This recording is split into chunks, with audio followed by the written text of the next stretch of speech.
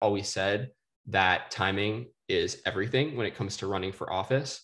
And you really have to know, what you're up to, what the community needs. And, you really can't force a square peg into a circle hole. I'm your host, Miss Bailey Jean. And I'm Jonathan Bell. And you're listening to the Gen Z Boss podcast dedicated to helping Gen Z succeed in the changing world. We want to help you become a boss in all areas of your life. Whether it be in education, finances, or your career, we research and bring in new guests to help you become a Gen Z boss. Give me a brief introduction of who you are.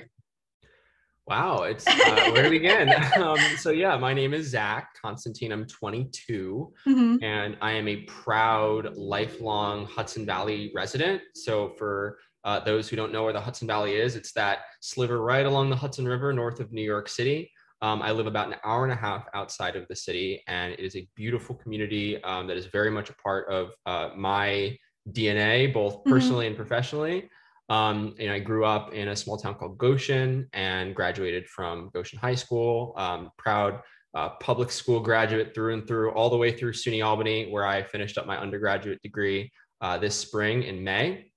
And sort of all along the way, I've found myself really involved in politics. From a really young age, I was sort of interested in community service, and it manifested itself into working on political campaigns. I found a really great mentor in Senator James Skoufis when I was 18 years old, and he asked me to come work on his state Senate campaign the summer before I began my freshman year in college. And that's when I also met another state Senate candidate that year who was running in my hometown right next door to his district. Her name was Senator Jen Metzger, and they both won their elections in November. And Jen, she had asked me to join her team in Albany as a legislative intern. She quickly hired me as her community outreach coordinator. So I got to spend almost the entirety of her term actually working in district, doing community outreach, working on projects, and traveling around this beautiful region in the state of New York. So when unfortunately she didn't win her reelection, I decided to spend the last couple of years really expanding on that involvement. Obviously, I just finished school, but I worked with a team of other young leaders to recharter the Young Democrats of Orange County, to try to grow an activist base of new leaders. I'm the vice chair of the Orange County Democratic Party. I'm currently running to become the chair of the Orange County Democratic Party, which a lot of people don't really understand the nuances of a party election versus a government election. As you know, I was running for state legislature for a little while. So a lot of really fun things going on. And, I like to just go with the flow and take whatever opportunities I can to be of service to my community. You say that, and I find when I talk to people who are involved in politics, they have a very similar path. When it comes to politics, I feel like as a career, it's not like a one straight do this. It's very much of opportunities just come. Do you feel like that's how it has been for you? I do. I mean, most people look at me and assume that this was totally the plan, but I never intended to be this deep into politics at this age. My plan, ask anyone from high school, was certainly to be an attorney. I was on a state championship winning mock trial team. I was thinking pre-law all the way. And I really fell into these great opportunities and met a few people along the way that really looked past my age and sort of gave me a break, if you will, do important work that you might not expect someone to do while they're still a student. So take us back, because you talked about you had certain elections and certain campaigns that kind of got you started. But what exactly did that look like for you? What is ground zero when you're getting involved in politics? Yeah, it's really funny actually, because my first involvement in political campaigns weren't even for Democrats. So we're all young people in school, grade school, high school, looking for volunteer opportunities. So when I was looking to just volunteer in the community, the first campaigns I was exposed to, being in a relatively sort of conservative suburban community, were campaigns of Republicans. And don't get me wrong, I met some nice people along the way, but I very quickly learned, being in the thick of it, that ideologically, I had my own thoughts. I mean, this was up until the 2016 presidential election. I was in a sort of politically divided household myself. So forming my own opinions, in the thick of it, was really a very game-changing experience for me. And also just being a young, closeted, queer kid, sort of code switching in and out of what you're sort of expected to sort of feel as a young male high school student. But as I got a little older and really learned more about the issues, I found myself really being drawn towards democratic politics. Mm-hmm. And it was hard. I mean, I feel like that was like my first big like coming out as a Democrat. But it gives me a really good perspective because I think that in communities like mine, you have a lot of just bread and butter, kitchen table, working class concerns. And you have to look to not necessarily the ideological talking points that get the most clicks on social media, but really the political arenas where you're going to get the most done. And I feel like in New York State, at least, or at least in my local communities that I've worked in, the Republican Party has typically talked a lot about problems and raged against various topics and culture war issues. And the Democrats, at least the ones I work with, like to focus on solutions. And I've really found a home there. And that's again, a testament to the people that I had an opportunity to work with early on, who sort of took me under their wing and said, grow with us and learn from us and work with us. Okay, that's interesting when you said that you worked for Republicans first, because I actually did the same. I'm from Missouri. So Okay. obviously in my area, it's very red. And I actually worked for like, kind of went up for Nixon mayor, then went up for state representative. And now I'm kind of like transitioning to Democrats. Yeah. Do you think that, what are your personal opinions of working for different politicians who you might not necessarily have the same ideology, but you can see that they're like a good person with good values and things like that? Yeah, I don't actually work with individuals these days that do not Yeah. share my ideology. It is Yeah. so personal for me. Mm-hmm. And I think that that's why it's so special that I really do get to be selective about the people that I hitch my wagon to. And, I love that. I think that, people have different personal priorities and opinions, but I would not want to do this work if there Mm-hmm. weren't sort of a personal, passionate component to it. And I understand that there are a lot of consultants out there that that do this professionally and will take the jobs as they come, and that's Mm-hmm. great. We need professional campaign talent at every level, whether it be local, state, or federal. But I take a lot of passion in really like living my values in as many Mm-hmm. ways as I can. That's good. So what was that turning point for you? When did you realize that that was what you needed to do for yourself? The Trump era was unbelievably eye-opening. I mean, came at a time when, we are seeing just the ideological divide turn in a way. And freedom and individual liberty are starting to look more like luxuries wherever you look, whether it be in our bodily autonomy or our rights as queer people, or what's expected of us as Americans, and the role that our government is going to play, and just what we need to expect in terms of the kind of country we want to live in. Do we want access to healthcare, mental health care, a clean environment? Do we care about our neighbors, whether or not they're immigrants? And I just think that all of those things came to a head in 2016, in addition to me just really becoming more informed about political issues and taking a serious interest in social justice, our economy, from an economic perspective, making sure that the working class is really represented, learning about unions and the role that organized labor plays in workers' rights, especially at a time where we're seeing massive corporations and multinational conglomerates worth billions of dollars just taking control of our economy at the expense of small businesses and everyday people. And I really do think that we need to make sure we're holding the line on those issues. That's awesome. So take us back when you decided to actually run yourself. What led to that decision? Why did you think that was the right timing? And what are things that you think you learned from that? So it's so funny. Most people don't know this. The first time I actually ran for office was at the town level when I was 19 and still in Really? college. Yeah. So it was a really fun experience. So right when I turned 18, actually right when I registered to vote as a Democrat, and this is like, a few months into, it was a really quick turnaround, like even establishing that I was a Democrat, but I joined the Democratic committee in my hometown that I had lived my entire life right away. And, I was in college at that point, I went from sort of full-time on-campus college student, fully invested in college first semester, to full-time on-campus college student working in the state legislature part-time second semester, to that summer being working for a member in district. So I was growing into my political government involvement professionally. Mm-hmm. And locally speaking, on the committee, I was about a year in early 2019 when we were discussing, okay, who's going to run in our local elections this year for the town board, town supervisor. And, it's kind of hard to find candidates in these local communities where the Democratic Party doesn't win many local elections. And even in places where we can win those elections, we don't really have the long-term organizing infrastructure built to be successful. So looking at the numbers in my hometown and having such deep roots there, I really thought to myself, I could do this. And I'm familiar at least enough with the community that I would be a good town board member.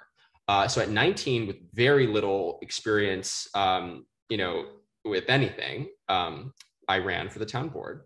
And I only lost by like 67 votes. It might have, That's not bad at all. It was, yeah. I mean, like it was really close, and I was much closer than I hate to admit, much closer than I expected for my first time out. And I think that that's really what showed me that, you know, regardless of when the opportunity came next, electoral politics is something that I would be interested in. Because I just like the interfacing with voters. I like talking to people about issues. I love to listen.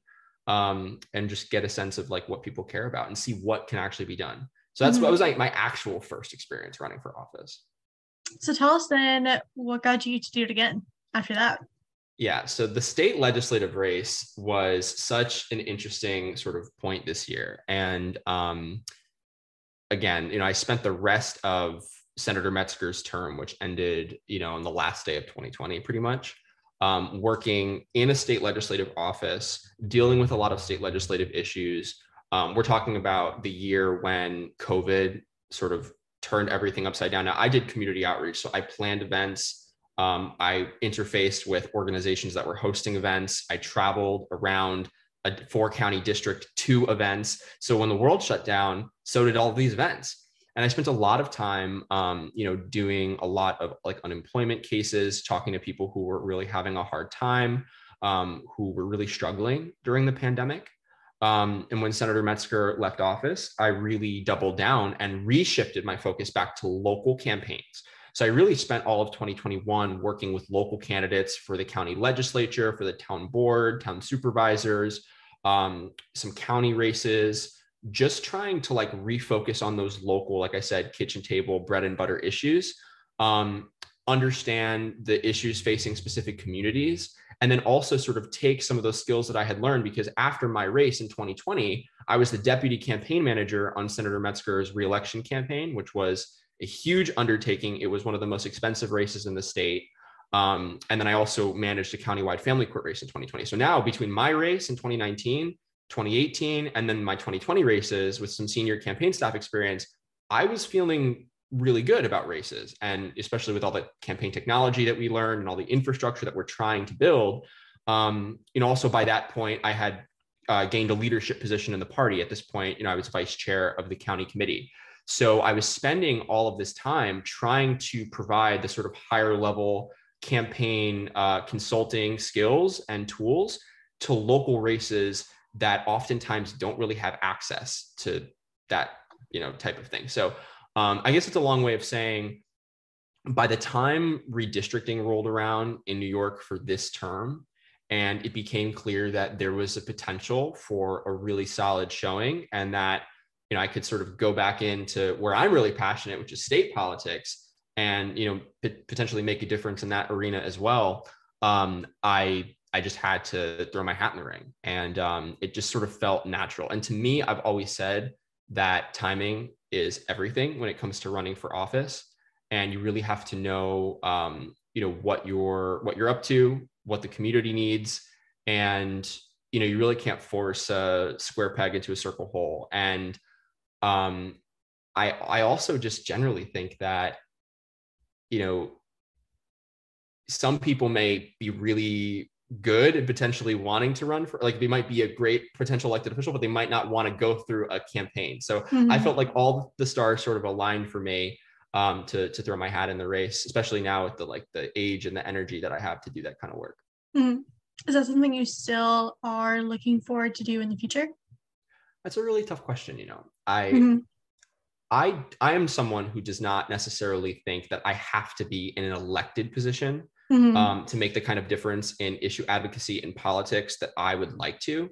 I think anyone that is just like, it has to be, and as an elected official, I just don't really relate to that. Would I? Absolutely. I would totally do it.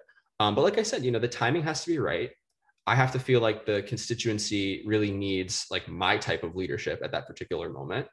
Um, and I work with a lot of politicians. So, if someone else is really great for a job and I'm really psyched to get them into a certain position, then they should be in that position. But I could see a scenario in the future, especially since like, given the landscape and how things changed this year for me, I'm currently not on the ballot for the state legislature in this November election. A future opportunity is certainly something I'd consider. What are things that you look for in a politician that you would either volunteer for or work for? That's such a fun question because I do a lot of candidate recruitment and it's literally my favorite thing to do. So I particularly love to find like working class people, and I understand that there's some really incredible people who might be very wealthy, who, make great politicians. But I think that because of the way our political system is structured, it massively, disadvantages working people who want to get involved in politics. Big money really does control our political system. So, if the grassroots fundraising skills are there and they're willing to put in the work, working class candidates, people with families, people who work in the public sector are really cool. If they're teachers, I love working with teachers. It just really anyone who brings their true and authentic self to this work. So you've got to be super passionate about the community that you're looking to represent. B, I think you have to be knowledgeable about the issues that are relevant to your particular race. So if you are a wealth of information on foreign policy, and that's where all of your, your main talking points and issues are, I don't know that being a town council member is really the best fit for you. Even if local government is a great place to start, you got to know about, the water, sewer, and transportation infrastructure first. So you got to be somewhat knowledgeable, or at the very least willing to learn, and pay attention to those who know. And you've got to be personable. You've got to be someone who is really willing to listen and really willing to understand where people are coming from and the way they feel about things. And I love it when people just are themselves, more real people in government. That is awesome. Yeah. What are things that you advise other people if they're trying to look for? I hear this all the time, Bailey. Who should I vote for? Like what issues? What do you advise other people to do? Like, how should they look for information? How should they pick a candidate to vote for? Yeah. So that's a really important topic for Gen Z. Because we are, I think, probably the most informed generation, just having so much information at our fingertips at all times. So even being 22, my experiences when I was 15 are not the experiences of 15-year-olds today, because they can access more information to make a difference. So I actually want to expand that a little bit. It's not even just to vote. Sometimes it's to volunteer, because if you're 17 in November, you might be even more passionate than someone who's eligible to vote on a particular candidate or an issue, but you don't really know where to channel that, I would say. So I think that social media is one of the greatest tools. It's a great place to start. But we have to somewhat shift the burden onto candidates in a way, not just the actual individual who are looking for information, to introduce themselves in a format where people can find out who they are. So yeah, it's having a really engaging website. It's having a really valuable platform that is, available to read. I also think that we need to look into tools, and there are plenty of websites out there and different sources that you can use to figure out who your candidates are and this, like what district potentially you live in. If you go to like vote.org, there's like wherever you can find your polling place. If you Google it, it'll show you like the actual electoral districts you live in. So, if you live in a particular town or village, that village might just be a village in name. You might live in this municipality that has a local government. and a county that also has a local government. And you also live in a state legislative district that might be in a different state legislative district than people who are in your school district potentially. And depending on where you are, most states, I think all states, most states have 2 state legislative houses, just like the federal government. So you'll probably have an assembly member or state representative and a senator. And that's separate from the US senator and member of Congress that you have. So all those things are district based. And not to say you can only advocate for people in your district, but you can only vote for people in your district. So whether you're in a primary cycle or a general election cycle, you should start by identifying what districts you live in. Then you should reach out to your local party. So if you know you're a Democrat through and through, every municipality in the country has some sort of Democratic Party infrastructure where whether it's active and successful or not. And if they're doing a good job, they should have information about the candidates and the party committees that work with and select and nominate those candidates.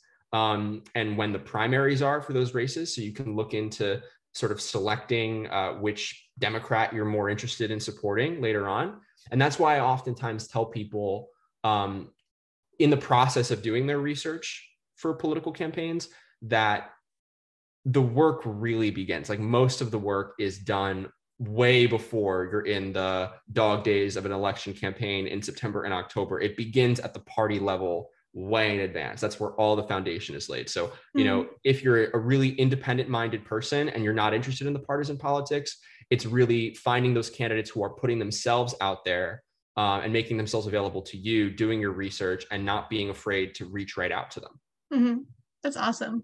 What advice would you give for young individuals, it can be high school, college, anyone in Gen Z who either want to get involved in politics or then they themselves want to be a politician someday? Well, you know, it's twofold. So you do have to learn and listen because, you know, while you might be full, and I'm totally guilty of doing this sometimes, full of energy, you're raring to go, you want to be in it, but there is so much to learn. And I'm telling you, at 18 years old, if someone said, hey, we got this district over here, you want to run? Probably would have said yes, but I would not have been ready. That's for sure. I needed that experience. I needed that time to learn. So, you know, you don't want to get caught up in a situation where you're learning from people that don't want you to grow, because learning and growth, they're separate things, but they go hand in hand. So learn from people that want to grow you, that want to see you succeed, that find those people that are going to welcome you in and, you know, give you the respect of a young professional who just wants to do a good job in this space and who has really good intentions. I found that in a few people that really took me under their wing and gave me great opportunities to actively learn, to take on more and more responsibility as time went on. And then once you reach that point where you are sort of in your comfort level, you want to step out of it just a little bit and put yourself out there and not be afraid to, you know, get involved and ask to be more involved. And if necessary, you know, shake the tree a little bit. You know, you can be a disruptor and you know, be effective. And I've found that at times I'm a little bit disruptive and I do want to make change. Once you learn how systems operate, you know, you see things with a fresh set of eyes. As a young person, you're not jaded by the way we've been doing things. You're able to see the result of those things and maybe come up with some ideas about how we can strengthen our systems, be it in government or on the political side, to make us stronger and more effective. And that's where I am at right now in terms of Democratic Party organizing. It's, you know, being involved in the party, growing up sort of professionally in this party infrastructure. I see where we need to sort of like double down and focus our energy. And I'm really hoping that enough people give me the opportunity and trust to, you know, bring that forward. That is completely solid advice. I love that. Okay, so I have one final question for you. It's kind of deep, but what does the term Gen Z boss mean to you? Wow. So I think it starts, this is going to get, we're getting really into it now. We're getting real deep. I think that totally starts from within, because I think you have to feel like a Gen Z boss to be a Gen Z boss.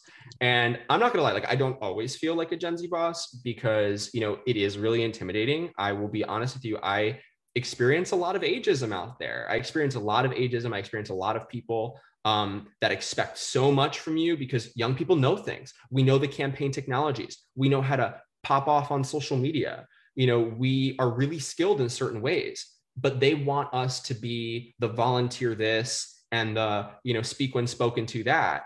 And a lot of people will try to undervalue your skills.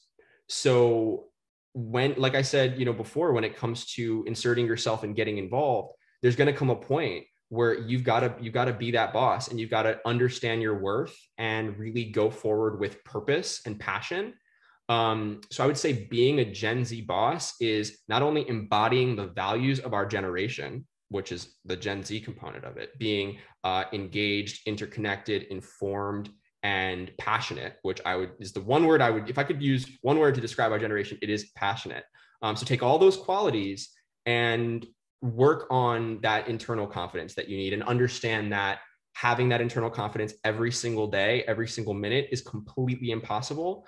But you have to sort of recenter to that if you want to be successful in anything, I think, but especially politics. That was amazing. I love the way you just phrased all of that. That is the end of like the interview portion. But do you want to give us a little bit of like, where can we find you? If listeners are interested in watching your TikToks or your Instagram, where can we find you at? So my Instagram is really easy. It's just my name, Zach, Z-A-K, Constantine, Constantine. I believe my TikTok is Zach Constantine NY. And then my Twitter is ZM. So my middle name is Michael. So Z as in Zach, M as in Michael, Constantine. Yeah, I mean, those are my social medias. I like to post my travels and what I'm going to and what fundraisers I'm attending on Instagram.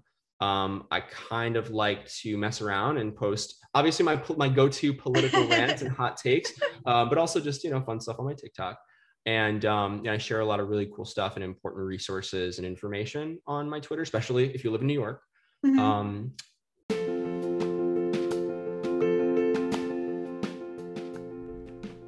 Thank you for listening to this podcast. I hope you enjoyed this episode and found something useful. For more information, check out our show notes and follow us on our socials. As always, feel free to reach out and tune into the Gen Z Boss podcast every Tuesday for a new episode.